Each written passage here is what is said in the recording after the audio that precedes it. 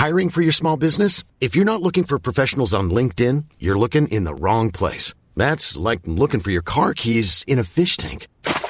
LinkedIn helps you hire professionals you can't find anywhere else, even those who aren't actively searching for a new job but might be open to the perfect role. In a given month, over 70% of LinkedIn users don't even visit other leading job sites. So start looking in the right place. With LinkedIn, you can hire professionals like a professional. Post your free job on linkedin.com/people today. Milford sets off upfield. He wants a speedster to run onto it. He might be the quickest. Oh, he kicks ahead. And now Corey Oates will come. Oh, Oates with the one-handed pickup. How about that? Asako in behind them. He's confused. He didn't know whether to kick or whether to run. He takes the runner option. Jermaine Asako will score. Wow.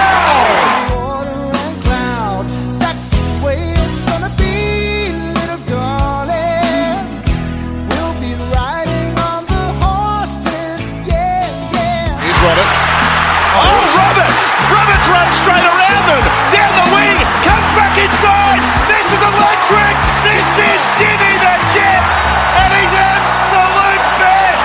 Oh, wow.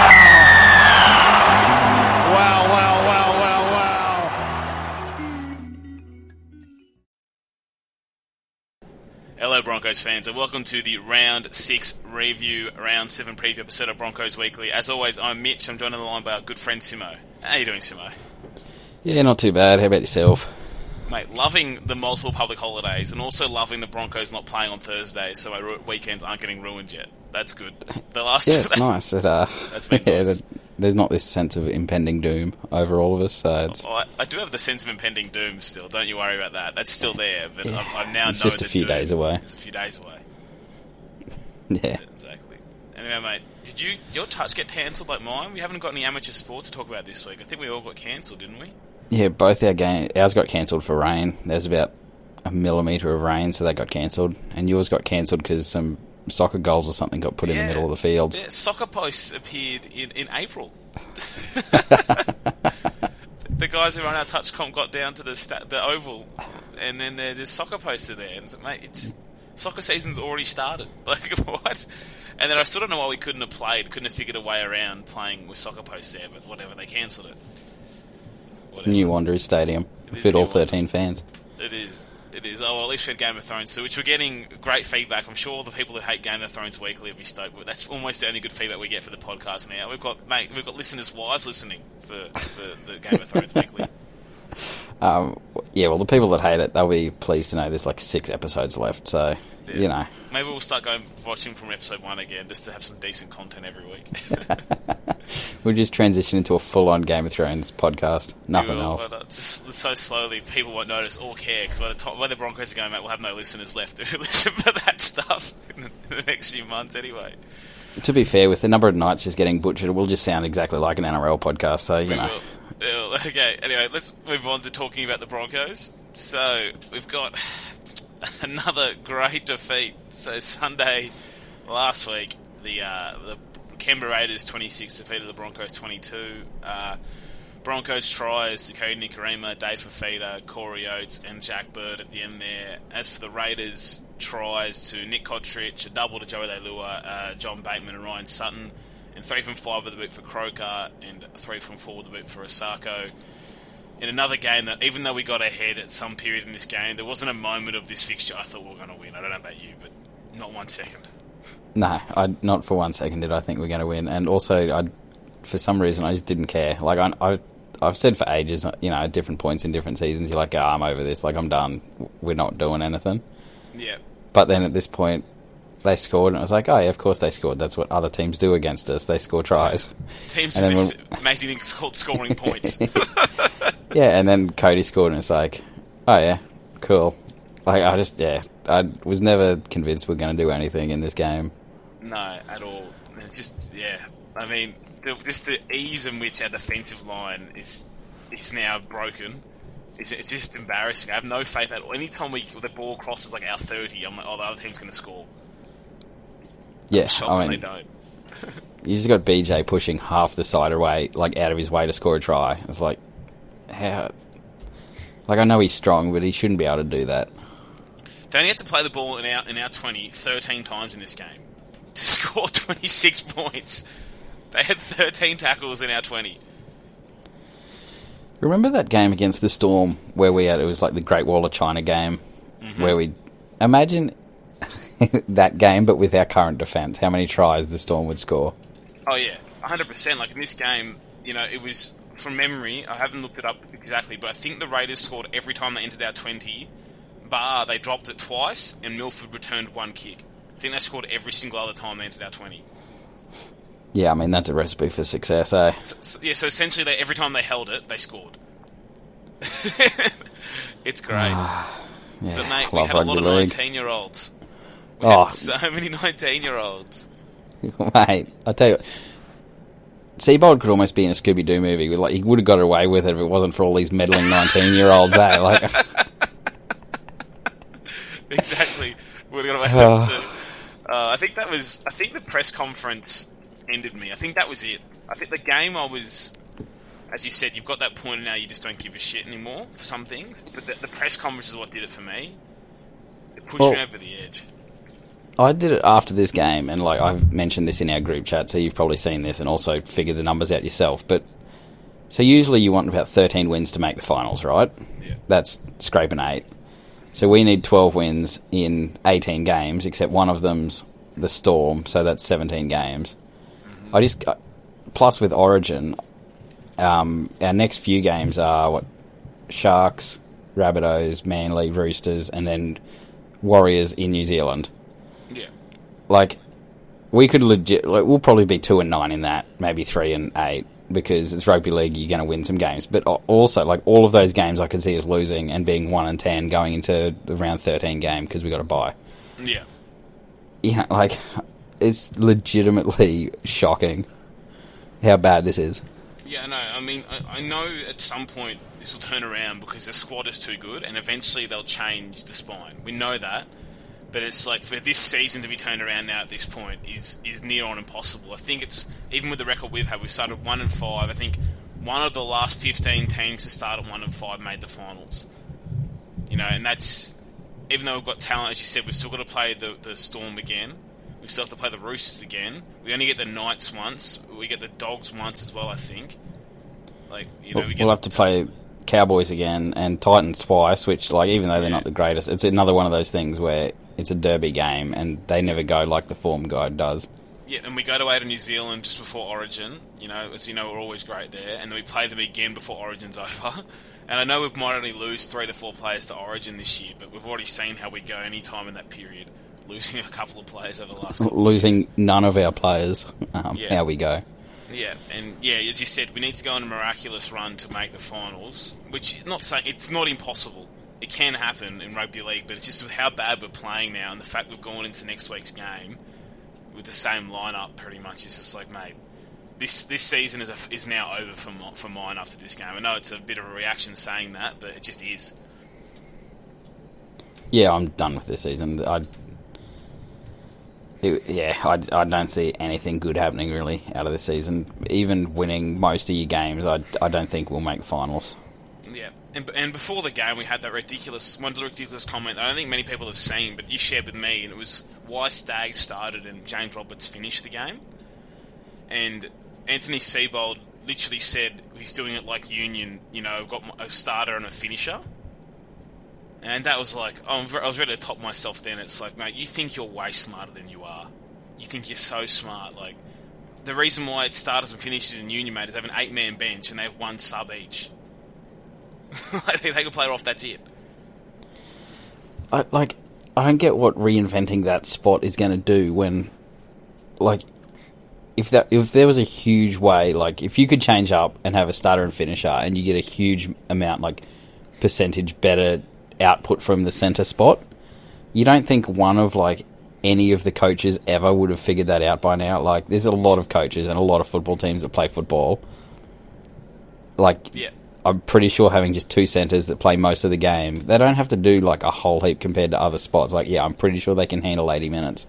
Yeah, and then Roberts is already starting again this week. So if he's fit enough to start last week, I like Tony Staggs. So do you. It's just this is another one of those just stupid decisions that made no sense. It's every single week the way we use our bench is different, and just I know some weeks there is games when you want your coach to alter how they use the bench, but even on the base level, his bench rotations are different every week. It's does this guy even really have a plan some weeks with some of this stuff? I don't think so. It's the worst sign with Kevy in Origin, for example, is when he didn't know how to use our bench. I feel like I have the same feeling with Seabold at the moment. It's why is Payne Haas playing 80 minutes? He was good, but why is he playing 80 minutes? I mean, I've said this before, but I just think stuffing up your bench is almost unforgivable if you're coaching at this level because, you could have some injuries and it changes all around then, but if we didn't have any big injuries 3 minutes into the game that threw everything out of order. If you are coming into it with your plan that you've had set in place for 10 days, that should be a decent plan, not a shit plan. Yeah, 100%. And it's if you look at the minutes that some of our players have played in the middle, it's no wonder why every week it just seems to be different again. If you look at Dave Fafita, he played 28 minutes in the first round, then he played 80, then he played 63. Then he played 23, then he played 57, then he played 39. It's do you have a plan of how to use this guy? No, I don't think so. And then you look at Jaden Sewer, who was starting game one, which we all know was the wrong decision, but he started game one, played 57 minutes then he played 42, then 35, then 34, then 22, then 19. But it's just no consistency. It's you don't have a set plan of using some of these guys. And then you also look at Tom Flegler played 10 minutes against the Storm, then played 37 against the Cowboys and was probably our second best player on the field. And then since then, it's minutes were just gone again. 25, 25, 27, and then 35 again. It's mate, have you got any plan of these rotations? Well, Sewer's gone from being in the starting side to being out of the side in 6 or 7 weeks or whatever. Yeah. What? There's no way Sewer was a starting caliber player in pre-season, and he's just dropped off a cliff and is now a terrible player 6 weeks later. That hasn't happened. He's still the same player he was in the pre-season. So, what are you looking at to make him start? And then 6 weeks later, you're so wrong that you've dropped him completely, and you're playing Carrigan instead of him. Yeah, exactly. It's mate, as you said, he didn't even play the full trials, and he came out and started round one, and we all saw how that went. But as you said, he's even gone from that to out of the side. Yeah, And another narrative I'm getting, it's quite funny now. People are coming around on this weird belief that Seabold got left a shit squad. Actually, what's going on there? All of the media in the preseason, we all know, media is usually, they can be fairly wrong or whatever. But every single person had the Broncos in the top 4 and contending for a premiership. Looking at the squad, Seabold's here, and it's well, even if you go similar to last year where you're it's a top 8 side, that might be where Moira had it. That's where we were last year. Nothing's really changed player-wise. But this side is playing nothing like a top 8 squad. It's 1 and 5. That's not top 8. That's 14th. Yeah, exactly. And it's we heard all this stuff about them, though. And as we said in the first episode of this podcast this year, we both said it was weird to go into a season where I'm actually more down on the side than the media is, because we spent the last few years being predicted to come 8th or 9th or 10th, and we both kept saying, no, it's a better side than that. This is the first year I went into it, and I was no, we have those problems at 1 and 7 we haven't resolved. It's a great team, but it's not a premiership contender. Well, we're even further below my expectations of that, but it's just mate, just now a new narrative that the squad was shit. It's not a shit squad. It's far from it. At least they're playing terrible football, but you look at them individually and you go through the whole team. I know Boyd, let's avoid Boyd, McCulloch, Nikorima. You look at the rest of it, it's still almost an entire rep team. Well, even those people that are playing terrible, were/are rep players. Yeah. They're not, Q Cup players on minimum money. Yeah, 100%. This stuff, it's only come out because we've lost games. No one was thinking this before the game. It's just revisionist history because we're losing games. If we were 7-0 with exactly the same side, nobody would be saying this side's a terrible squad. But people just can't actually rate a squad without being told something by the media. All they're doing is just looking at games and then saying it's you see similar things with salary cap arguments, teams that win heaps, they're cheating the cap. The Roosters get it all the time, and then they have that season where they've got a couple injuries and they come 15th, nobody all season mentions them being over the cap because they're just losing. Like, there's no thought goes into any of this other than just how many games they're winning or losing. Yeah, 100%. And like you look at, for example, what's changed over the off season for us is just the coach, pretty much. And then then you look at Manly and what's changed over their off season. The coach changed, and they got worse actually. They lost Dylan Walker's gone in terms of his off-field behaviour. He's not playing, and they lost Brian Kelly. So they're starting guys like Brad Parker and Ruben Garrick or whatever, and they look twice the team they were last year. And what changed? It's a coaching. It's people. It's pretty simple sometimes. It's like the attitude of that. And if you look at Manly now, it's a terrible spot on paper, one of the worst on paper, or most flawed on paper. But in pre-season, I picked them to make the 8 because I had confidence in Des turning it around, and he's already built a new attitude there. And the attitude we have at Brisbane is arrogant to match the arrogance of the coach. We think we're just going to win games without actually putting in. Yeah, like every side that comes to Suncorp and shows up to play us, like they're playing a certain team in their minds, and we just think we're that team without ever actually reaching that level. Yeah, 100% we do. And I know, like McCulloch, we weren't fans many a year ago, but I spent yesterday, I was looking at like 2016, 2017 footage of him and Darius Boyd to make sure I wasn't crazy. And so, no, McCulloch was actually good. We know Boyd was. Everyone knows Boyd was good then, and he's not doing anything near the same standard he was doing then. I mean, he never beat teams with amazing plays or anything special. He just executed everything 100%. Like a 2-on-2 we scored when Boyd got one of those. A 3-on-2 we scored. He did diffuse kicks. Like that's what's changed is the execution of things with Boyd. But like McCulloch was actually passing in front of his halves then. The big change. But, yeah.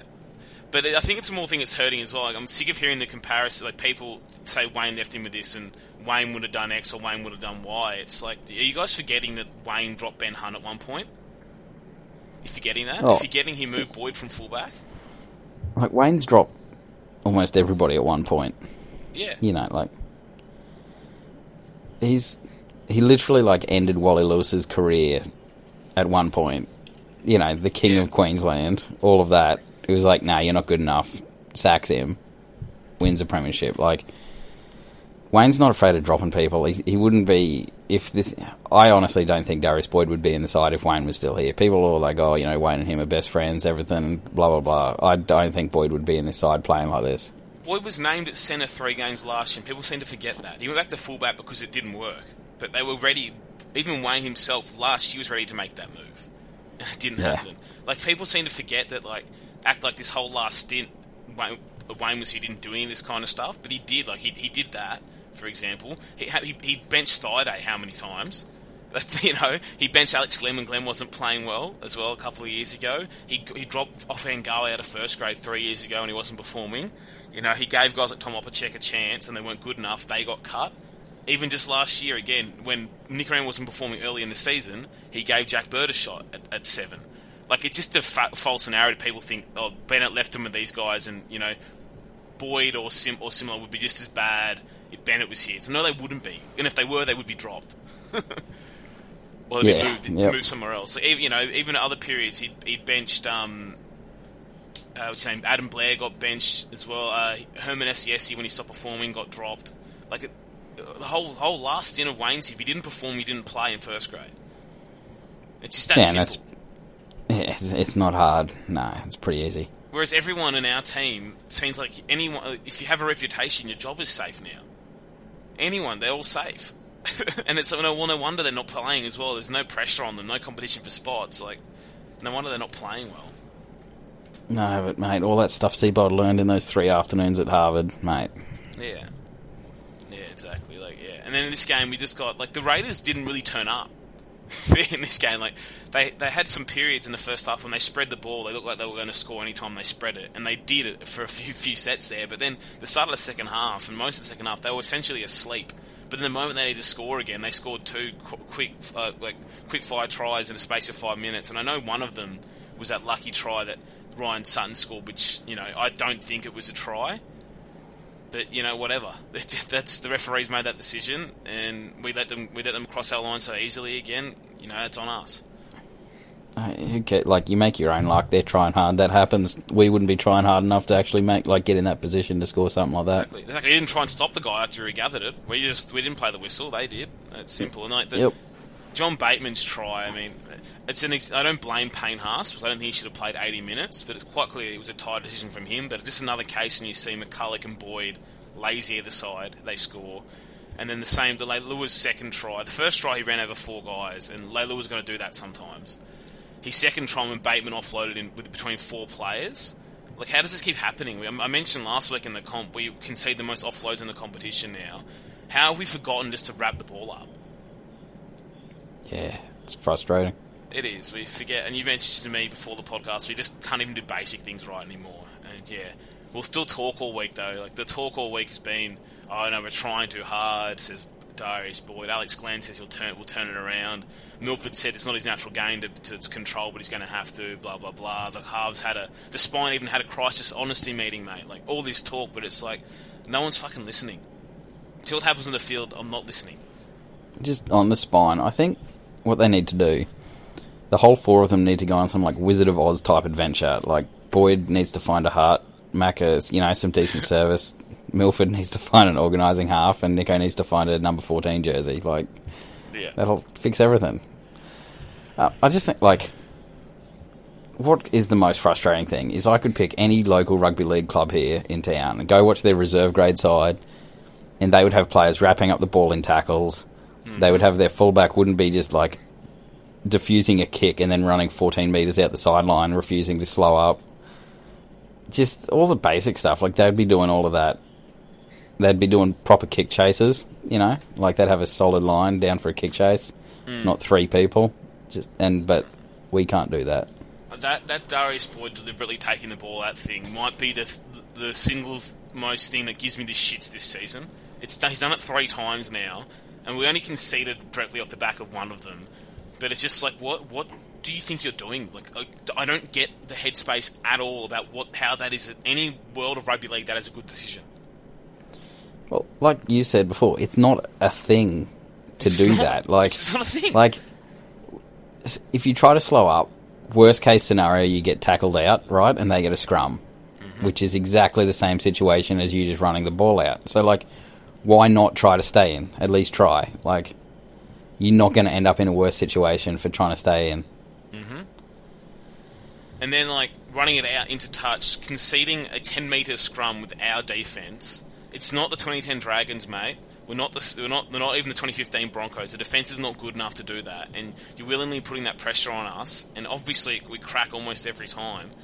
It's just, what are you doing? I'd rather see him catch it and throw it dead from 10 metres out, because at least you kick a drop out and get him. But he's conceding a 10-metre scrum on purpose, and he's done it 3 times, and every time I'm ready to lose my mind. It's he makes it look like it's impossible for him to stop, and if it is impossible for him to stop, he shouldn't be playing first grade. Yeah, exactly. You've got studs on. Again, anyone on listening to the thing, if you want to see how hard it is to stop running with studs on, go down to the park, do the same thing he's doing, and realise it actually isn't that hard to run one direction and plant your studs in the ground and stop running. He's literally wearing shoes scientifically designed to stop movement. Yeah. That's what those shoes are for. And if your Achilles and your hamstrings can't do that, then you're just not up to first grade anymore. Yeah. Especially not playing fullback at first grade. I feel like if I played the Broncos, all I'd be doing the whole kicking game, the entire game, was that if the back three's back, put a bomb between them, because Boyd will come over and they'll both stare at each other and no one will want to catch it. That's my first thing if I have to bomb. Second thing is I'll kick early on 4th, or kick towards the sideline, and then hope I catch Darius out, because that works a treat. He'll give you the setback. You don't even have to kick a 40-20 like Jack Whiten did.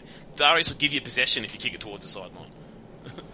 Yeah, and then off the back of that set, I'm just running at Nikorima 3 times.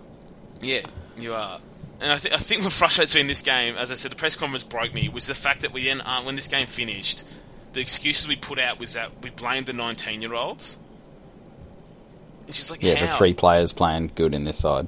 Yeah, the game, Seabold's mate, we finished the game with 3 19-year-olds in the middle. And I said, well, firstly, you put them out there. So if you put them out, you think they're good enough, that's your responsibility, mate. You put them out there. You could have played Fensom if you didn't back the inexperience in, but you put those 3 19-year-olds out there. And secondly, if I looked at the game that game again, 3 of our best players, well, 2 of them were probably Payne Haas and David Fifita. Yeah. It's a cop-out. It's like no one in that press conference, no fans either are coming to you and saying, what's wrong with a 19-year-old? They're shit. No one's asking that question. No one's blaming them but the club. Like, we want to know what's going on with the spine, what's going on with Darius Boyd. You know, why isn't this team performing? We don't want to know why the 19-year-olds aren't experienced yet. We know what's going to come. They'll get better as they get more experience. No one's asking that question. You know, maybe this will all turn around and then this is going to be a really dumb comment, but I'd take Anthony Griffin over this Seabold right now. Mate, it's the first time I feel like he's in charge again, though. Like, we're so boring again. We have four tackles and a kick, or 5 hit-ups and a kick, half our sets. I mean, there was that one set, 6 minutes to go in this game, and we literally did 5 hit-ups, 1 out hit-ups, and a bomb with 5 minutes to go. And that's just what our game plan is. They've been drilled into those players. And it's like, we had all pre-season, we had Seabold talk about how he was going to, you know, get the team shifting more, and he was going to get us better in the play of the ball. And one of the things he's actually said, we have got the second fastest play of the ball speed in the comp, and we do allow the fourth slowest, but it doesn't fucking mean anything, mate, with how bad we're playing. No, it doesn't. No. Yeah. And we've also, by the way, we used 21 players, and there's only 3 teams who have used less players than us, which already shows like all these excuses of, we've missed so many players. Well, we haven't really missed that many. We're going to use 21 players. That was the other thing that annoyed me, is he's bashing all his 19-year-olds, but then his next line is like, we haven't had our full team because we missed Payne Haas for the first 4 weeks of the season. It's like, mate, are you listening to yourself? Yeah, and that full team, mate, you started Silver on the right edge, and you started Gillett at lock. You did that. And I have no doubt that this team will probably jag some games over the coming weeks now that have Pangai and Lodge back. But I'm not happy to be in a space that we rely on 2 guys to bring effort and enthusiasm so much. And that's what we do. Like, Pangai does some silly things sometimes when he's over enthusiastic, but at least he's enthusiastic. Yeah, at least he tries. Yeah, that press conference has killed me. And then knowing that, even again, we'll talk about this next week's game just in a moment, but we're going in with the same team again. I have little faith, and it does very much. You mentioned Anthony Griffin, but it feels so much like that. The halves thing feels so much like in 2013 when Griffin refused to use Ben Hunt until the season was over. It feels just like that. Scott Prince is still running around playing like under 50s touch or over 50s touch in Malaysia or something. Yeah. I'm sure we could pull him back in. Exactly, and that was it that year that I was already off Griffin, but in 2013 before that season started, when we recruited Scott Prince to not play Ben Hunt, is when I went off him completely. And then only when the season was finally over, in that middle of that year, did he finally give Ben Hunt a chance. Round 20 he took till. Because it was like 98 games or something Ben Hunt played off the bench as a utility. Yeah, good one, mate. Yeah, it was great. It was great. And I mean, that season, what we finished, we won 10 games. You know, we won 10, lost 13, and drew 1. But we won since Ben Hunt started. We won 4. We won 4 of our last 7 with him starting, and drew 1. But before Ben Hunt went into the side that year, we won 1 of the last 7 games. But that's it. It feels like I'm in the same spot now. I feel like we're at the spot that we're going to make a change to our spine when it's too late. Just on Ben Hunt while we're here. Yeah. You know how after the Dragons game, and then there's been I don't know how many you've seen. I've seen quite a few of we should never let him go. Ben Hunt was better than Milford and Nicarima, blah blah. I went on. I'm inside like every single different fan Facebook group for different teams, and so I clicked in the St George one. And the top post is like, Ben Hunt's the worst player we've ever bought, blah blah blah, and people just bashing him. And it's like, see, like, the grass is green when you see Ben Hunt play us in his revenge game once a year. Like, the grass is pretty green then, but the rest of the time he's still the same player. Yeah. Oh, he had a Barney today. We were recording after the first Anzac game, and Ben Hunt dropped the ball 3 times. Oh, he had a Barry Crocker, and then he got pulled off. But I'm not going back to that one. Letting Ben Hunt go, I still back for the cost and the length of that contract. It was the right decision. We had to stick with one of them. What happened after that was wrong, obviously, but going through what we're going through now, it just feels even more wrong. We're going to go to Tom Dearden next. It feels like, and probably if we lose this week, he probably plays next week, which is already too late. But it's like, why do we sign Sean O'Sullivan if he's not? I don't get it. What happened to Troy Dargan? He's in reserve grade still. I think we've moved past him, but I'm fine with that. But it's like Sean O'Sullivan's a little older. Everyone else has like 18. O'Sullivan's got a bit of cup experience. You know, he's got he was in the New South Wales residents team last year as well, that level. So he's been doing well in cup before that. And it's just like we signed this guy who had a good game at first grade last year, right? And he's never going to get a shot. Yeah, I don't really get why you signed him, but yeah, if you're going to throw an 18-year-old straight in, what was the ever point of signing Sean O'Sullivan? Oh well, let's move on from this dreadful game and talk about the next dreadful game, hey? Yep. Do we want to talk about any match thoughts in that game? I don't think so. Nah, we'll talk about match thoughts. Winners get match thoughts. There you go. And there's no news this week. Obviously, all it's been is excuse City, so we're not doing that either. Anyway, on to the next game. It's the Brisbane Broncos take on the Cronulla Sutherland Sharks, 7:30 at Suncorp Stadium on a Saturday. One of the very rare Broncos Saturday games, but aren't we lucky to get that? Anyway, the record between the two teams is actually a lot closer than you'd think, because we've both Super League teams too. But anyway, it's played we've played 38 against them, and we 38. We've won 23, and they've won 15. So a little closer than you'd think, but.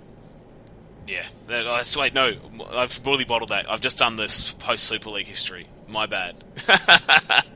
But a full history against them is 58 games, 36 wins, 20 losses, 2 draws. Yeah, it's a bit better. Actually, no draws. God, that's wrong as well. Anyway, move We've got a lot of wins. They've got less wins. Yeah, that's 36 to 20. Rightio. For the Broncos at fullback is the same old person.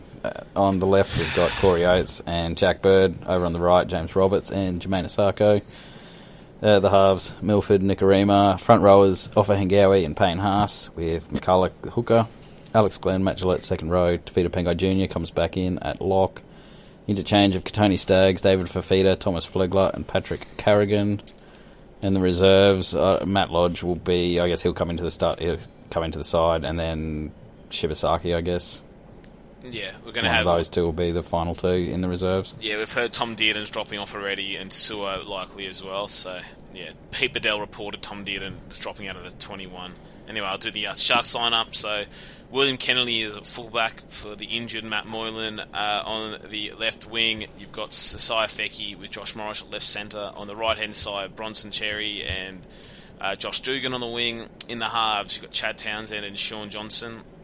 The front row is Andrew Fafita and Matt Pryor with Jaden Brayley at hooker.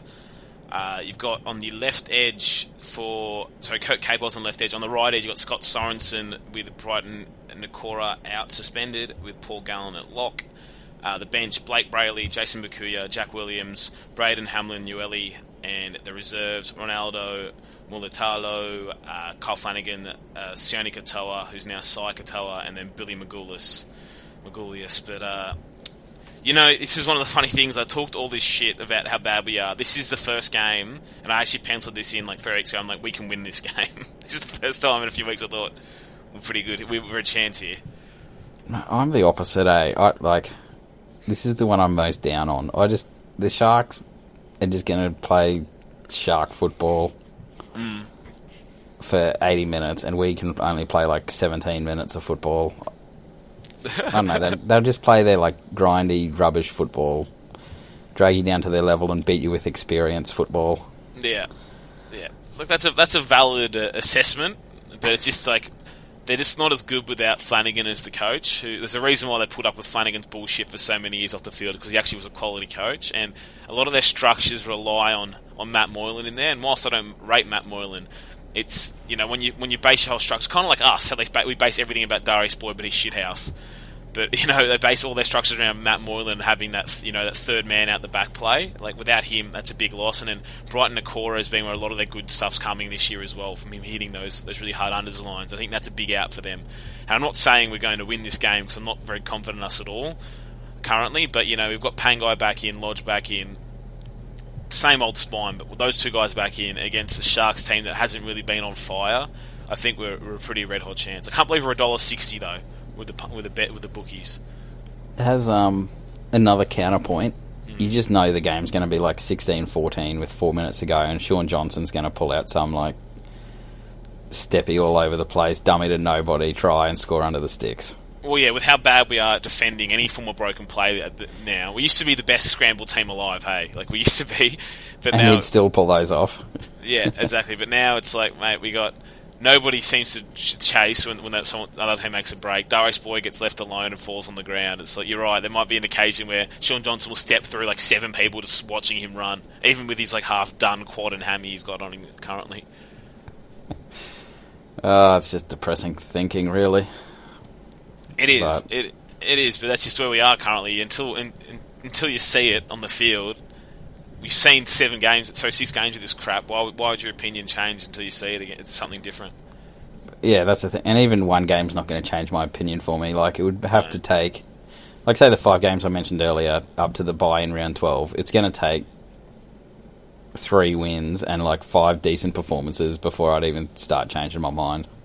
Yeah, 100%. Like, we just haven't turned the page in any way that, you know, people thought we would. And the excuses of, like, adapting to Seabold's football, which, you know, South did last year, just hasn't come to fruition. We don't seem to have any plan when we've got the ball. But, yeah, until I start seeing us actually, you know, get on top of teams for you know, long stretches and actually do something with the ball in hand, until I see that is when I'll get confident. Yeah, yep. Yeah, we've also, by the way, we've had the least play the balls in opposition 20 all year as well, by the way. That's good. We can't even get down that side. We're actually not too bad when we get into the 20 to score points, surprisingly, but we're the worst at getting there. Even just watching our team, though, it just is so slow. Just everything looks like they're running through treacle. Yeah, and it shouldn't look like that because we should be athletic and quick because their team is full of athletic and quick people. But... everything, as you said, everything looks slow. You know, like I looked at it, I'm shocked to learn we have the second fastest play of the ball in the competition. But you watch us play and it doesn't look like it. Or it just slows down when the ball hits Macca's hands or something after the quick play of the ball. I mean, I think that definitely is a huge key to it being a slow play. Like, he throws the ball and it's behind the half or the first receiver. Yeah. That just slows them down. By the time they catch it, turn back around, the defence is up in their face and they throw another ball and, like... There's nobody actually moving quickly at that point, and the defence is too close to them, and it's just... Oh, man, I watch some other teams' hookers, and I just sit there jealous of, like... Anything.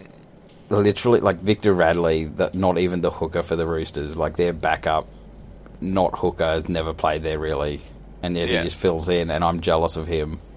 Yep. Oh, yeah, 100%. It's like when I was saying the other week, I was jealous of just teams putting in basic effort. Like, that's where we are now. Jealous of, like, Manly players backing up through the middle of the field and scoring tries. Like, how far have we come that I'm jealous of, like, half the Titans players and what they do? Yeah, exactly right. How far have we fallen? Another win for them last week that was just pure effort. Missing, like, all their good players were out and they won. I know it's the Knights, but still. But anyway, I do have this feeling, and I don't know how true it is, but I have this feeling that McCulloch's been asked to do too much, if you get me. Been asked to actually play make or be creative and you know and do that kind of stuff, and, you know, out of dummy half, and his brain can't handle it. That's my assessment currently. Yeah, he's like a Windows 95 computer, and you like click on 4 things at the same time, and it's just like shutting down. It's just like there's nothing back there. Like, you just, if it's not tackling, he can't do it. Yeah, whereas his previous role was pretty much like, you know, we'll just do the usual hit-ups, whatever, but then get the ball as fast as possible to the halves. Give the ball to the halves, and we'll see what happens from there. But, yeah, apparently this year he seems to have been, in my opinion, and I might be wrong, but asked to do too much with the ball in hand, because he's actually running a bit more too, and not like it does anything. No one's really that scared of McCulloch running the ball. Yeah, no one is. And he wasn't actually the worst last week. There was 2 occasions he actually put the ball in front of the halves, and when we were in the other 20, and we scored both times. Like when Milford got the ball early on both occasions, one was the kick to Oates, the other one was the Nicarima try, and we scored the next play after it with the Nicarima one. But yeah, that was like, oh, when McCulloch actually puts it in front of the halves, what a shock! They get to run onto the ball and things happen. But like, man, his form's been dreadful. But I think I'm at the point now. Like, I was at one point like, we need last year, that we need a halfback for me to be happy. Now this is like, we need a halfback, we need a fullback, and then we need to also make sure McCulloch isn't playing 80. Like, it's so many things we need to do for me to be happy. Yeah, it seemed like the last I don't know, it always seems like a lot of teams I support are like this, but it seemed like, we're just one player away. Like, if we had this one player, it would be a complete side, it would be perfect. Yeah. And now it's like, we're like 4 of the most key players in the team away. Yeah. And the ones we have, we're currently paying a lot of money, so that's nice as well. Yeah, so even if they go somewhere else, we'll still be paying half theirs. Yeah, exactly right. It's just a great spot to be in, mate. I love it. See, this is why I wouldn't be opposed to Gus coming up here and taking over Paul White's spot, because he'd send those players off somewhere and he'd get full money for them. Like he'd send them down to the Gold Coast. Man, he that's what he's good at doing. So Yeah, but yeah, it's just I just don't know what to say with this team anymore. Hey, I know we've all been here, but it's like I want to, I don't even know if I want to win. That's how bad it's got. I never really like being in that spot with my team, but I'm not even sure I want to win games at the moment. Yeah, it's just going to paper over cracks. Exactly. It's like I want to, because if we win a couple of games and go on a run here the rest of the season or something, and make the finals, or almost make the finals, and everyone stays fit, it's like, well, next year we're rolling out the same thing then. We're still going to roll out the same spine if we just start winning games by fluke now. Imagine if we had 3 years in a row where our starting spine is Boyd, Milford, Nikorima and McCulloch. Yeah, kill me. Yeah. And mate, it's just it was good to see, though. I did see Milford say today that the forwards are doing their job. It's been really weird. I've seen some fans, and it's like a default thing to blame forward packs when you lose games. Our forwards have been good, and Seibold's blamed them too, but it's like they were good enough against the Raiders this week. They dominated the Tigers. Yes, they got out. I believe they obviously got outplayed by the Roosters, but I think that was on the back of, they didn't really have an opportunity in that game to get into it as the pack. Got outdone by the Dragons, but, they've been pretty much in or muscled up at most of our games, bar 2 of them. And we're blaming the forwards. About this too, and as far as how we're playing in general in this season, the first 2 weeks I thought we played well. Against the Storm, I thought we played pretty good. We obviously conceded a few tries at the end, but we were in that with 16 minutes to go.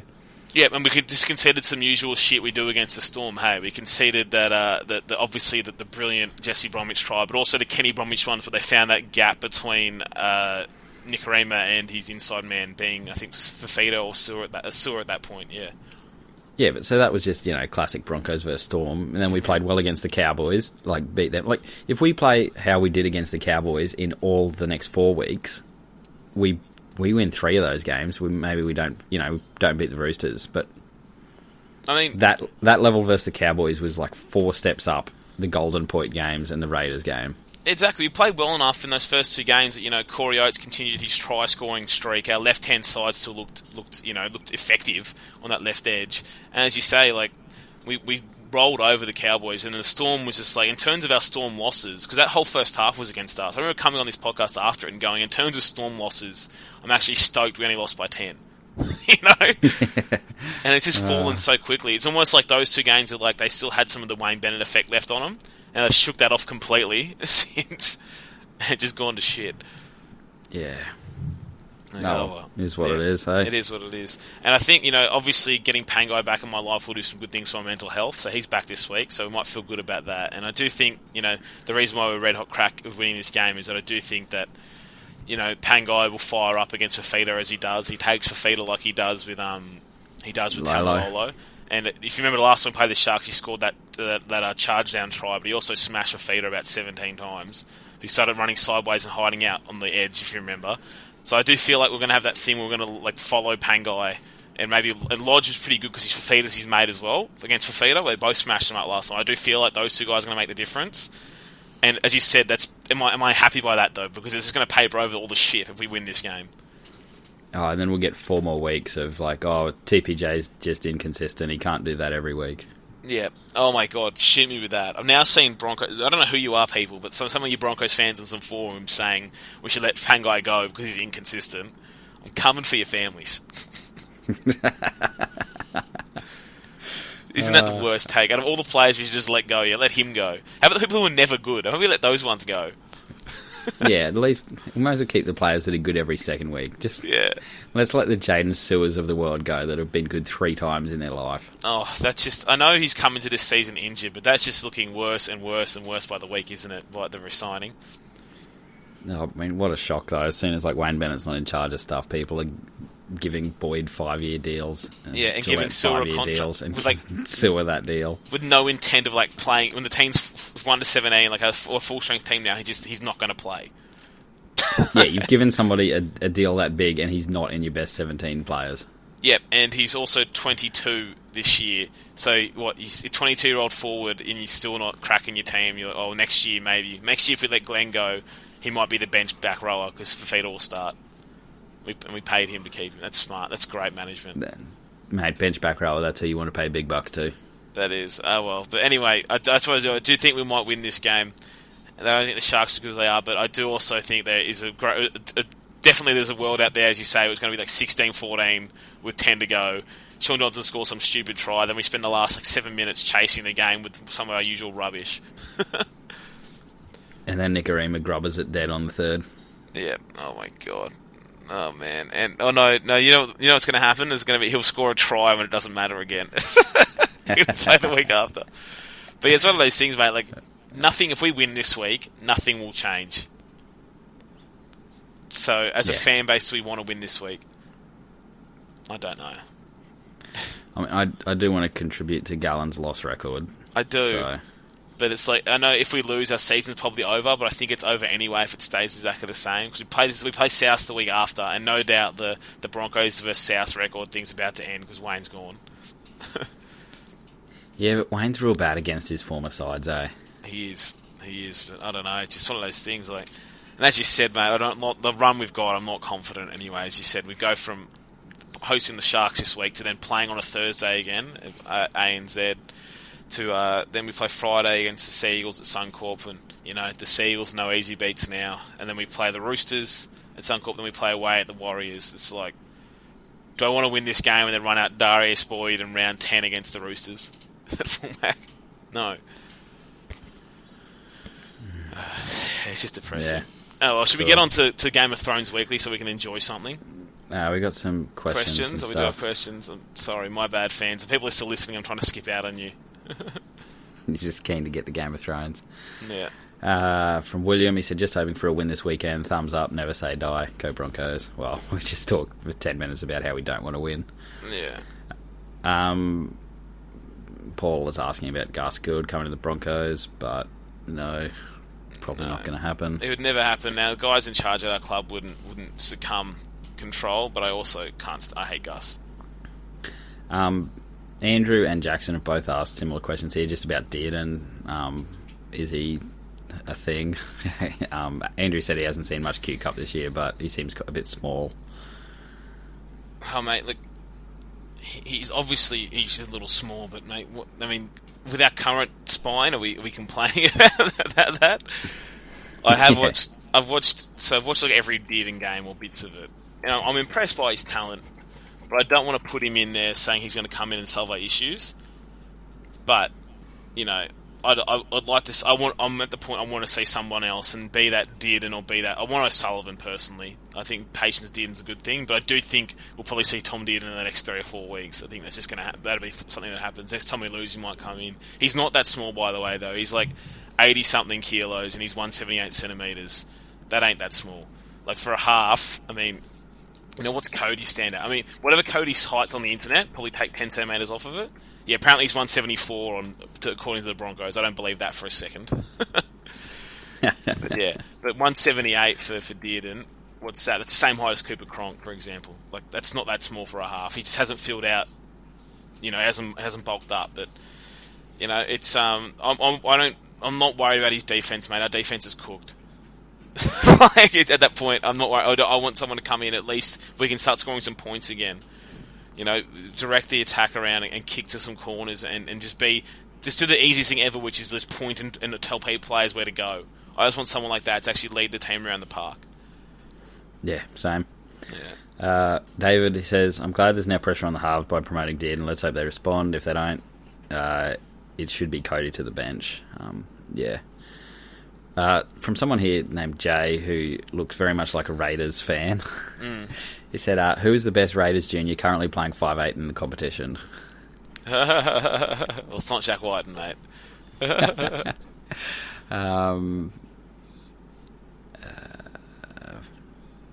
From, I can't even pronounce his name, Kuataseni, is Wolverine in the next Avengers? This is all you. I don't. Well, no, he's not. He's not. Like, they don't own the rights to Wolverine at Marvel. Like, Disney don't. They sold those rights off.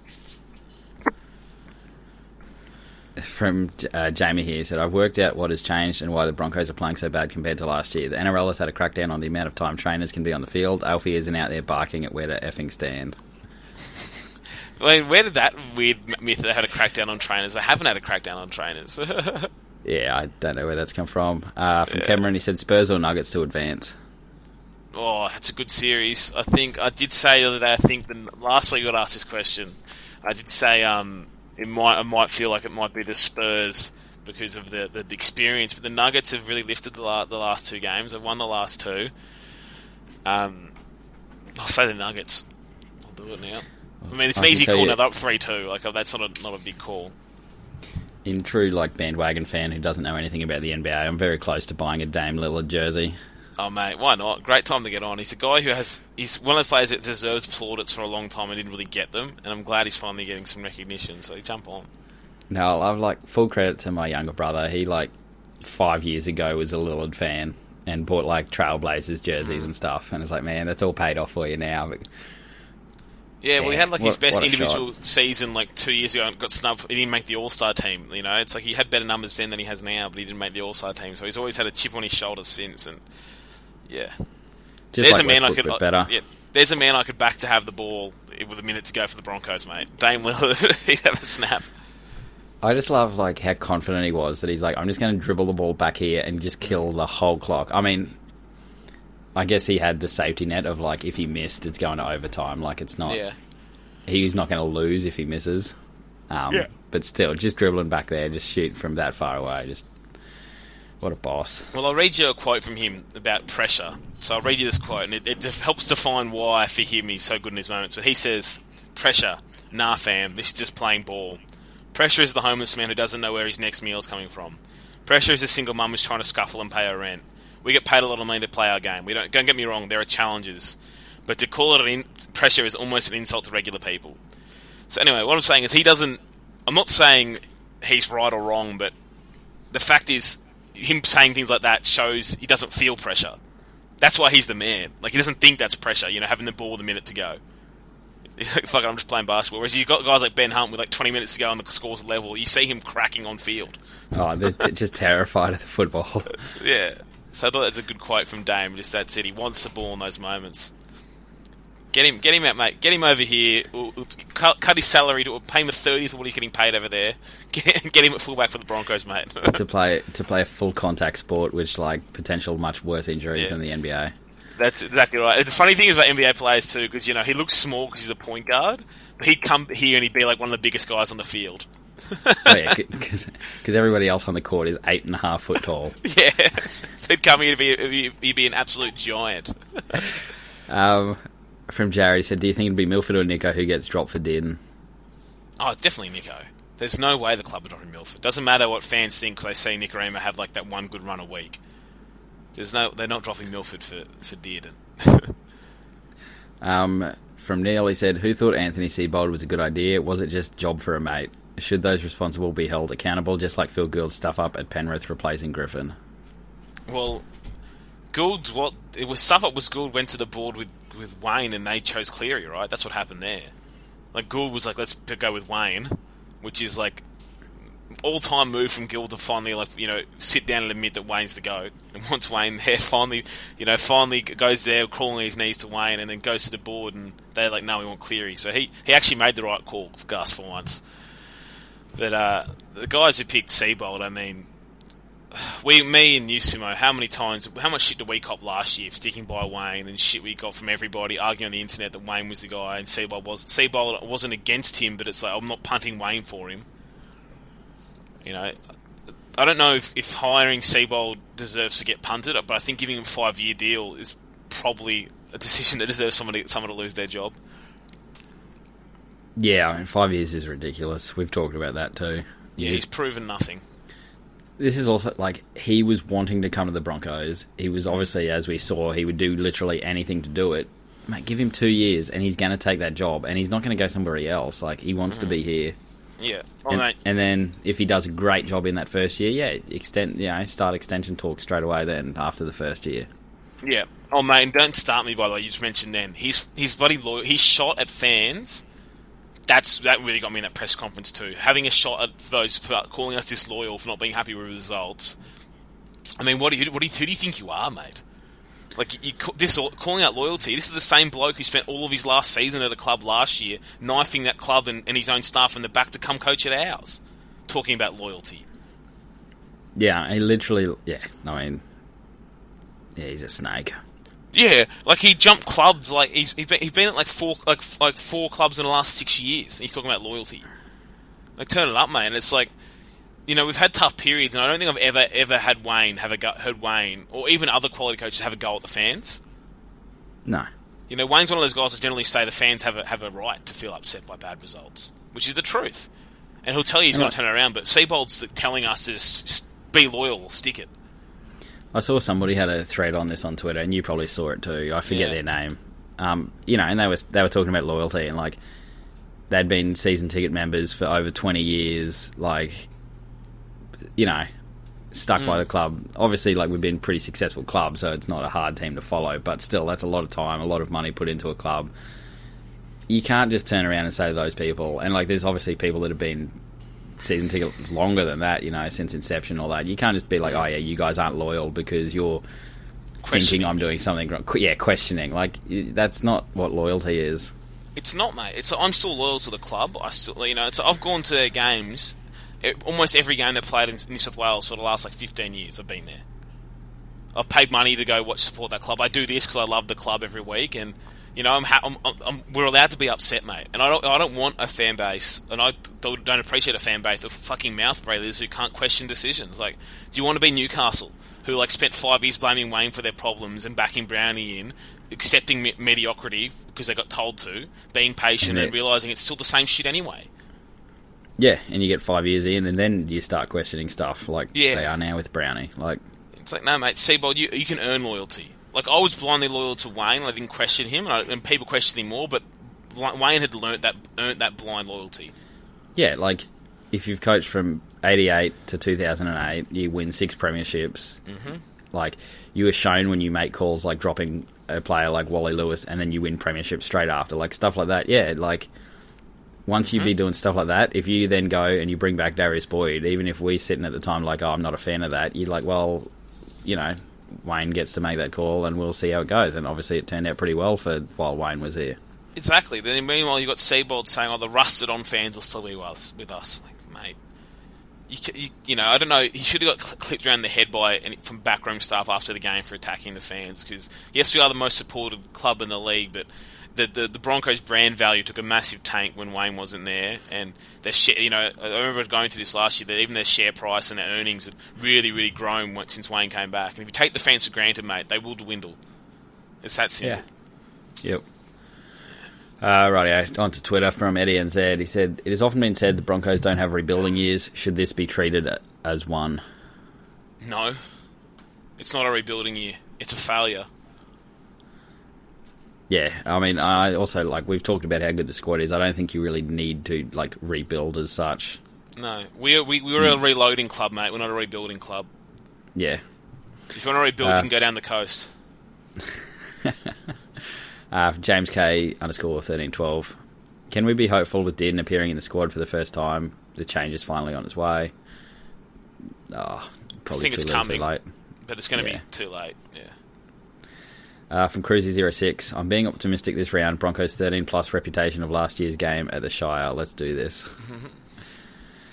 Corey Goats, can you define trying too hard to me? I'm clearly not educated enough to know the proper meaning. Oh, man. Yeah. Mate. At this point, is he just a Wayne sleeper agent? I'd believe it. I mean, it's definitely one of the more plausible theories at this point. Mr. Unscore S888, will we be an elite club when we help Gallen equal their loss record this weekend? I don't know. I don't want to. Corey Goetz has got here, is Anthony Seibold just Anthony Griffin reincarnated but with higher education? It feels like it, but I mean, and Griffin at least got results with his terrible football for a while there. I think Griffin got the Panthers to the top 4. Yeah. I mean, Griffin is like the John Fox of NRL coaches, which is like he can make a good team, an average team good and a great team good. Yeah, well, that's the Neil Henry of the NRL too. Yeah, it he is does like that. Yeah, that's it. That's why the Broncos he couldn't take us to the next level, but he could help an average team out. Like that's it. He'll probably be at the Knights next, mate. Oh man, I've already started tweeting that. I'm hopeful. Yes, wish it into existence. From N Trade A, are you guys doing okay? Do you have the support network you can rely on in this dark time? Support and Broncos, mate. We got no supports. Have you seen us on the field? From Matty McP 25, he said thoughts, and then there's a screenshot here of it's from a Broncos Facebook group. He said, "We've got a feeling Broncos 18 plus this week against the Sharks. TPJ, Dallas, Boyd, I guess Darius Boyd, and Milf to all go over. Hopefully the Anzac spirit will lift the boys to a 60,000 plus Suncorp." The Anzac spirit, which I know it's throwing to the bloods of half our Islander kids. You just know it's firing up. It's just going to get right into. It speaks right to Davida Pangai and Payne Haas and Milford. And they all really feeling the Anzac spirit. I know it's coursing through their veins. And also, I like that the club is expanding the capacity of Suncorp. Of the stadium. People will be hanging off the roof. 60,000. Quick work done in a fortnight. GM Walker, he's got a few points here. He said, "Did you suffer through the same disappointment as me? 1. Reads NRL.com headline saying Broncos blooding new half. 2. Click on page, scroll down. 3. See did in the number 20. 4. Rolls eyes and go back to Game of Thrones fan theories." I knew he was getting named, but then it was more like I already saw today's, even not even making the 19. I was like, "Oh, that's good." Also from GM Walker, he said, "Which NRL players are you confident Darius Boyd could stop one-on-one in an open field? Obviously assuming he stops trying so hard and hasn't turned his back to complain to the referee." Okay, well, who's out injured right now? Tamalolo. No, he wouldn't even stop Tamalolo. He could one foot hop and run over Darius Boyd. Who's just got seriously injured for the season? There's Ryan James. You could maybe take him out. Ryan James. With even that, it's a coin flip. It is a coin flip. I mean, we've got anyone. Maybe Gareth Widdop. He's physically smaller and injured. Maybe you could take him right now. His legs still work though. He's only got a shoulder injury. That is interesting. No, that's. I mean, there wouldn't be a fan, but you can still throw a dummy with one hand. So yeah, I think the only player he would actually try and go into contact against is Matt Duffy, but Matt Duffy would leave him in the dust. He's got too much speed and elusiveness, Matt Duffy. He does. He's gonna leave Darius in the dust, mate. From Bone Cone, he said, "Not a question but a comment. My wife hates the Broncos and loves Game of Thrones, so she's loving the podcast. She's asking me every day if the latest Broncos podcast is out yet." Love your wife, mate. Send her our regards. Sorry. From Matty McP 25 again, he said, "What hurts more, losing Ben Hunt or losing Corey Norman?" Neither. No one ever gave a shit about Norman ever, and I still don't. He hasn't been good at the Dragons. Just he's kicked 2 field goals. He's done nothing else. I mean, I don't really care about Ben Hunt, but that one definitely hurts more than Corey Norman. Yeah, Norman doesn't hurt at all. One hurts more than 0. So yeah, exactly. It's like when people say they could care less rather than couldn't care less. Oh, that is like number one hate in the whole world is people that stuff that up. Yeah, I couldn't care less about Corey Norman. I could care less about Ben Hunt. Danny Boy 1995 must-win game this week, and I think the boys will get the job done. More importantly, though, who lives and who dies in the battle for Winterfell? We'll get to that in a minute. Yeah, we already had Seibold knife the King of the North in Wayne Bennett. Darius hamstrings is the old "what is dead may never die," so he can't get those back. I don't know. The old Broncos of Thrones, mate. most of these are just questions about our spine, which I'm sick of asking about. Do I captain Fifi in my Supercoach side against the Broncos to soften the blow of another loss? And vision of Boyd throwing his arms up in the air while standing 6 inches from a Sharks try scorer. Mate, well, Fafita's going to get some offloads away, I tell you that much. But thank God they've got Josh Dugan on the other side. Dugan versus Boyd could be a real clash. If they hit each other in the open field, they might both shatter into tiny little pieces. That one was from 12 Shock. Sorry, I didn't mention that. And lastly here from Eros Romero 5. Currently at Broncos training, playing music is effing stupid. Backstreet Boys, really?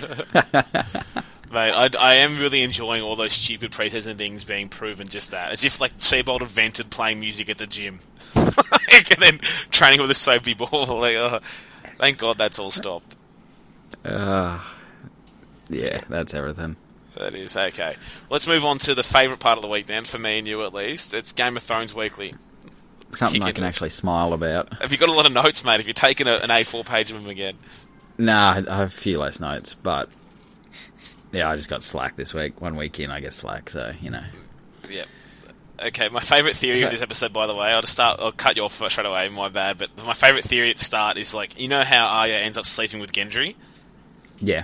My favourite theory is that she visited the Hound first because she wanted to fuck the Hound. Yeah, the other guy ruined it. Yeah, he definitely cock-blocked her. She goes up there to find the Hound. She wants a big man. Oh, wait. I reckon the Hound in that scene, though, had probably my favourite line in all of Game of Thrones, where he's like, why would the Lord of Light bring you back 19 times for me to just chuck you off this effing wall? Yeah, that was good. What a line. He's had a lot of great lines over the season, the series. One of the best. One of the best. Well, there was also, we talked about similarities between, like, Episode 1 and Episode 1 last week, but even this week, again, you've got, like, Gendry was always the one that people say was like most like Rob Baratheon, and then Arya is the one that supposedly looks like Lyanna, and then those, like, because Rob wanted to be with Lyanna way back, and then these two then are getting together, and it's like, man, there's just everything is just a similarity, like a throwback to like a previous generation in Game of Thrones at the moment. Yeah, mate, they've definitely, like, I still enjoy this show, but they've definitely, like, you can tell it's TV writers now as well that it's not George R.R. Martin. I'll tell you that much, like. They definitely foreshadow way too many things now. Oh, like, there's like 18 people where they're like, somebody will say to another person, like a key player, and they're like, oh, I'll see you after the battle. I'll definitely see you after the battle. And it's like, yeah, well, they're dead. And then the one saying, well, we're going to die this fight. There's like Tyrion, like, we're definitely dead. It's like, oh, okay, he'll probably live. And then it's like, what was the, I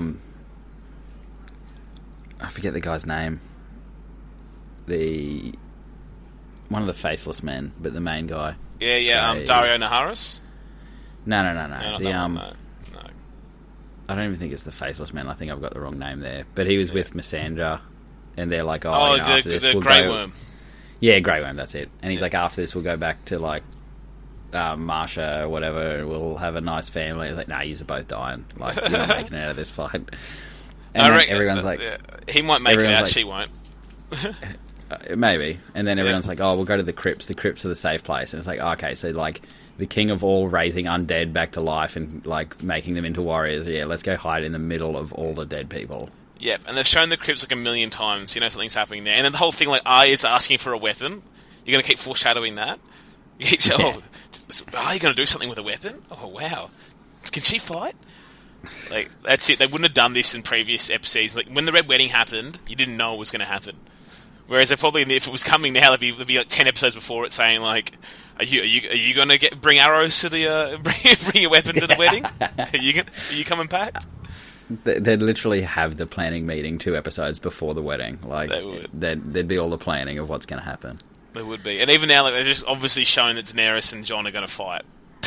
Like, right before the big fight, they're showing that Dany and Jon lived through it, and then Dany and Jon are going to fight each other. You know, like, credit to the Starks because they're very honest people, but they have the worst timing. Like, they do. Everything they say is just at the worst possible time.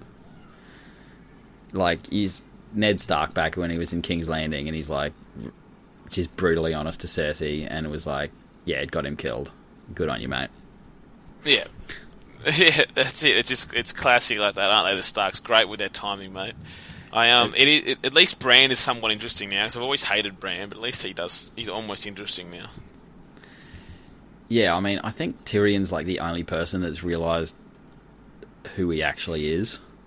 Like, yeah, even though he's telling people, they don't seem to get what he's saying he is. Yeah, he's literally like, I'm the three-eyed raven, I know everything there ever is, and everyone's like, okay, yeah, you just keep sitting there in the corner, mate. Yeah, like, everyone's like, yeah, sure, champ, okay, mate. Yeah. These bloody teenagers, they know everything these days. Like, yeah, good one, mate. But Tyrion actually went and had a chat with him, so, like, I think that'll play a lot into convincing Tyrion that, convincing Dany that Jon's real. Yeah. But have you also noticed too, no one's preparing for like a dragon attack around Winterfell? No. Like, but they know they have a dragon. Like, Dany knows what's happened. Bran's told them all they have a dragon. Like, they know there's a dragon there, and they're just like, nah, we're just going to like prepare for infantrymen. Yeah, it's weird. Well, I did find it weird though. Like the end of the last episode, they didn't show the Night King. So I'm now also thinking, is there a chance the Night King isn't at Winterfell and he's just gotten that dragon and he's just going to go take down King's Landing on his own? Yeah, that's definitely, I think, one of the main theories at the moment. Especially when Bran had that vision of the throne room in King's Landing and like the dragon shadow above it. Yeah, if you remember that, and everyone just assumed it was like Dany on her dragon. But that is also, it's the only one that hasn't actually happened and been true, like that vision so far. So I could definitely see the Night King just on his dragon down to King's Landing, and there's like, you know, bugger all people down there that can fight. Yeah. I mean, a dragon could take out a city pretty easily. Like, how are you going to stop a dragon? You just fly above everything and breathe death. Like, you know, you can't stop that. Yeah, exactly right. I agree with you there. So maybe he might go down there. Who knows? And I also have the feeling now, because I have the feeling that Tyrion's going to actually turn on everybody and do something for Cersei.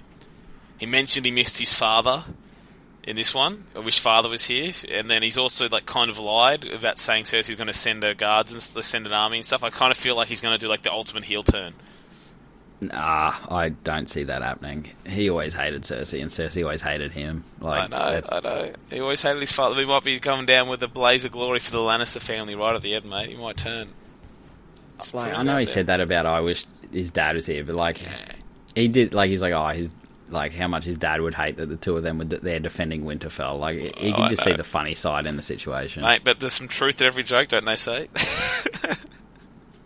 Yeah, I just don't see that one happening. Yeah, I don't know. I thought I'd throw it out there. But also, I'm just not... I don't hate the Theon Greyjoy redemption, how everyone likes him now. I've always hated him. I hated him at the start, I hated him when he turned on him, and I hate him still now. Just die already.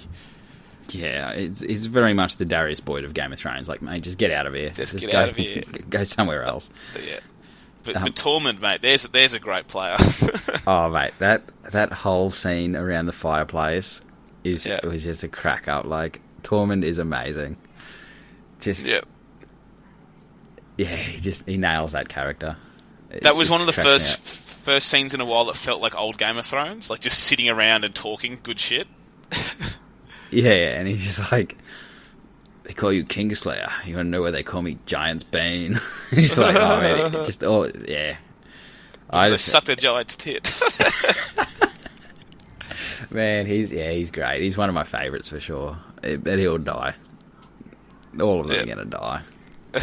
But we're quickly got to cut in. I just got sent the greatest tweet of all time, potentially. So this is from @SurgeBuster. He says, if Latrell Mitchell was an 80s rapper, his name would be Kid B Lazy. So Kid B Lazy. If he was a 90s rapper, he'd be Lil Effort.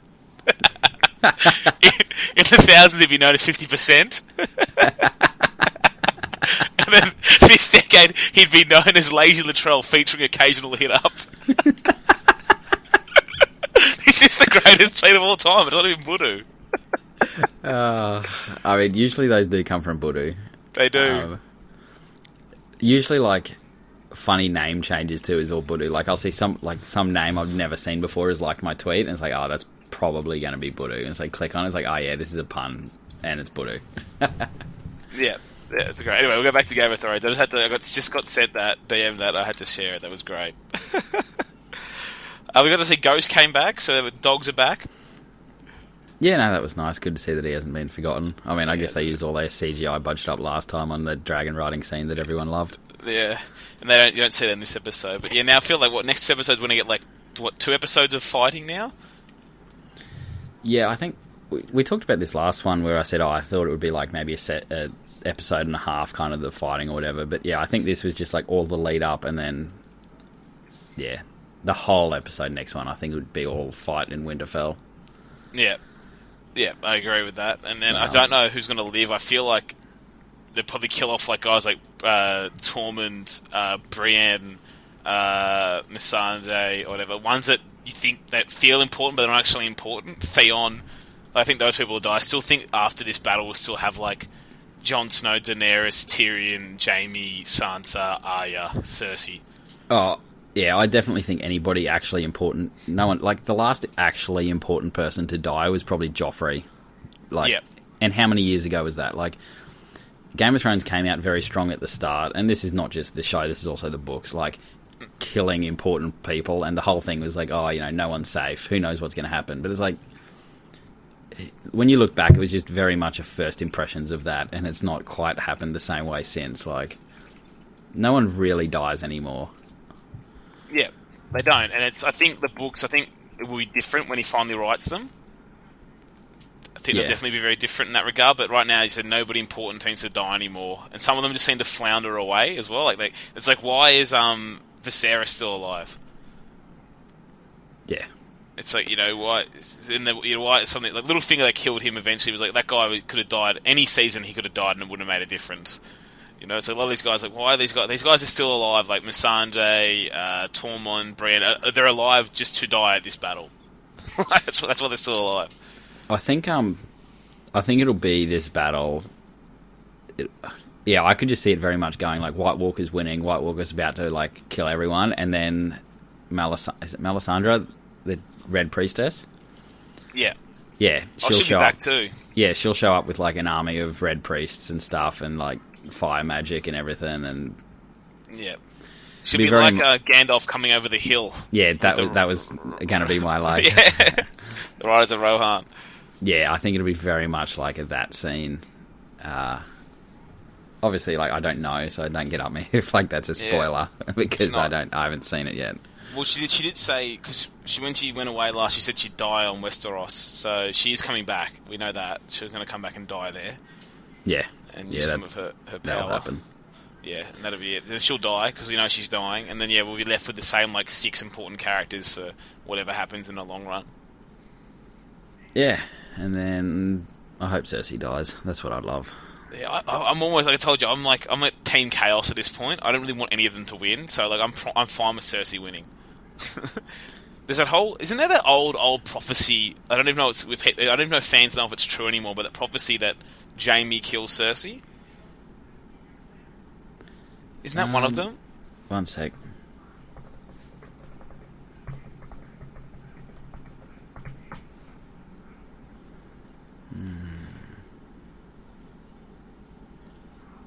This is like riveting podcast too, by the way. It is. Oh, I didn't know if you were doing 1 second. You're gonna cut out this period or something.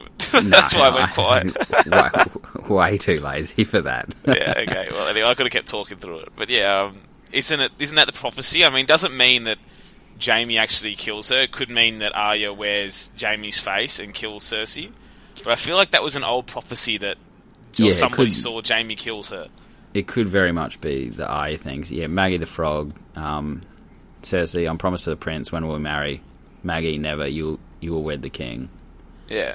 Will I be the queen? Oh yes, you'll be the queen for a time, and then comes another younger and more beautiful that will cast you down and take all that you hold dear. Well, that was... Yeah, no, it doesn't really say much there. Yeah, I don't know. Well, anyway, I think that was an old theory. I might be way off by saying that too, but I thought that was a thing. Maybe not.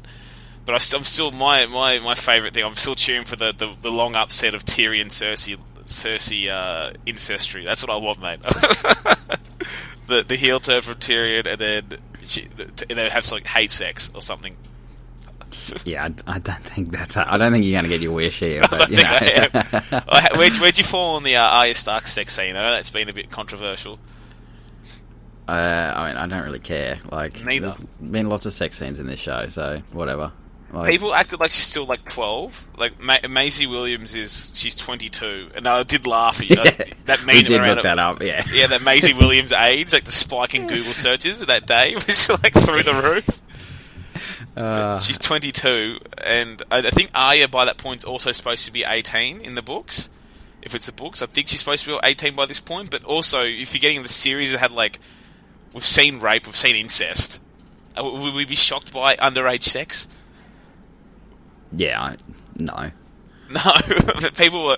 It was like the first sex scene we've seen in a while, or something, I guess, and people were just shocked by it all of a sudden. Like her first 3 seasons was pretty much sex scenes with nothing else.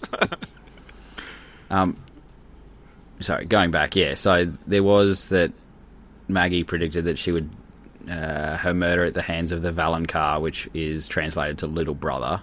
There you go. That could be Tyrion. That could be Tyrion. Yeah, Or did Cersei think it was Tyrion, but it could mean Jaime? Yeah, but I think Jaime's older, isn't he? Yes, but it could be her younger brother, not the youngest brother. Is she younger than... Or is Jaime older than Cersei? I think Jaime's older than her. Ah, okay, I'm all wrong. And because she thought it was Tyrion, that's why she was like... hated Oh, him wait, no, and all those Cersei and Jaime are twins, aren't they? Now I've got to look up who is oldest. Yeah, so he could be the younger brother by the matter of minutes or hours, whatever it takes to pop a second one out. I'm no expert on twin childbirth, but so that could one mean has to come out before the other. Yeah, I know. Yeah, but Cersei was born first. So there you go. So he could be the younger brother. Oh, now that would be some juicy stuff. There we go. There we go. Can we bet on this now? By the way, the odds of everything we want, like the betting odds on Jon Snow winning came in heaps. Of course they did. Yeah, you nailed it, mate. But it is interesting. There is like I think also is like the Night King of Stark has really come in short odds. Did we talk about that last week? I can't remember if we just like had that article in the group chat about it. No, I think you sent that article after. But yeah, it's the rumor is now. Well, not rumor. It's always seemed like it's going that way. But the Night King is a Stark. I mean, we talked about last week that we think it's Bran Stark, but even if it's not him, it's like it must be another Stark. Yeah, one of the ancestors. Like, there's honestly, like, if you kind of look through it, there's like 3 or 4 Starks that it could be. Yeah. Yeah, I'd be pretty sure it's one of the Starks. It has to be. Anyway, you got any more Game of Thrones weekly notes before we get out of here? No, I'm all out, I think. Yeah. Yeah, I think we're going to be firing them off next week. This week was a good episode. It didn't really bring much more discussion points up, though. I thought it was a good episode because it just had a lot of that banter we've been missing for a while, and a lot of the telling us who's going to die. Yeah. But yeah, I think obviously next 2 weeks will be a lot more discussion points, and I'm hoping there's more twists coming in the show because it's been so good at that. But it just feels like it's been foreshadowed, and as you said, no one important has died for a long time. It feels like it's foreshadowed. It feels like you got a weapon built to kill the Night King. You know, that's just so obvious, and Bran's going to draw him out. Obviously, like. It's either the Night King or, like, the dragon. She's killing one of those two. Yeah, like, she got a spear, but she'd never used, like, a speary thing like that in a fight before. She used it in that training stuff with that other girl, but, like... And it's like, oh, what a coincidence. She's, like, now got a weapon that looks identical to the one that the Night King used to, like, spear the dragon originally. Yeah. So... And, like, what? She's going to get this weapon, and we dedicate, like, 8 minutes over 2 episodes to give her this weapon for her to go just, like, kill, like, 3 zombies out in the field? Like, no, that's not happening. Like... Yeah. She's killing, the Night King. Yeah, but that's the problem with this show, with the current writing, is it's just so obvious. It was like you said, it was like 2 major scenes of episodes that she was getting that weapon made. Yeah. Oh well. Anyway, let's get out of here and go watch the Storm obliterate the Warriors. Warriors are playing Toe Harris at halfback, so probably better than Nicarima. I was going to say they still don't have the worst halfback in the comp. But. I'm big on Tohu, but they have also got Blake Ayshard and then another guy on debut, Patrick Herbert in the centres. So they're well and truly going to get dusted at Amy Park. So Jared Beal still over that way. He's playing on the wing for Fusatua. So they're missing Tuivasa-Sheck, Solomon Ikado at Fusatua, and Blake Green. So the reshuffle has got Peter Hickey at fullback. The centres are Ayshard and Herbert. The wings you got Jared Beal on a wing, and then they've got Tohu Harris at halfback. So they're well and truly in crisis, and I might enjoy someone else getting dusted. It's not us for once. Mate, are you sure McFadden's not coaching this week with all the safe white guys around that side? He might be. Mate, would you take Kearney back over Siebes? There's a big one. I would literally take... I would take Anthony Griffin back over Siebes. I don't even care at this point. I'd take anybody except for, like, Henjak. There you go. Oh, God, we're in a dark spot. And Nathan Brown. I wouldn't take Nathan Brown. No, he's a fraud. Or Trent Barrett. Yeah, or another massive fraud. Good-looking fraud, though. Maybe we can do it for the looks. He is a good-looking man. Yeah. Okay, anyway, let's get out of here then, mate. We'll talk to you all next week after impending doom, both on Game of Thrones and the Broncos. See ya. That's the way it's gonna be, little darling. We'll be riding on the horses, yeah, yeah. Way up in the sky, little darling. And if you fall, pick you up, pick you up.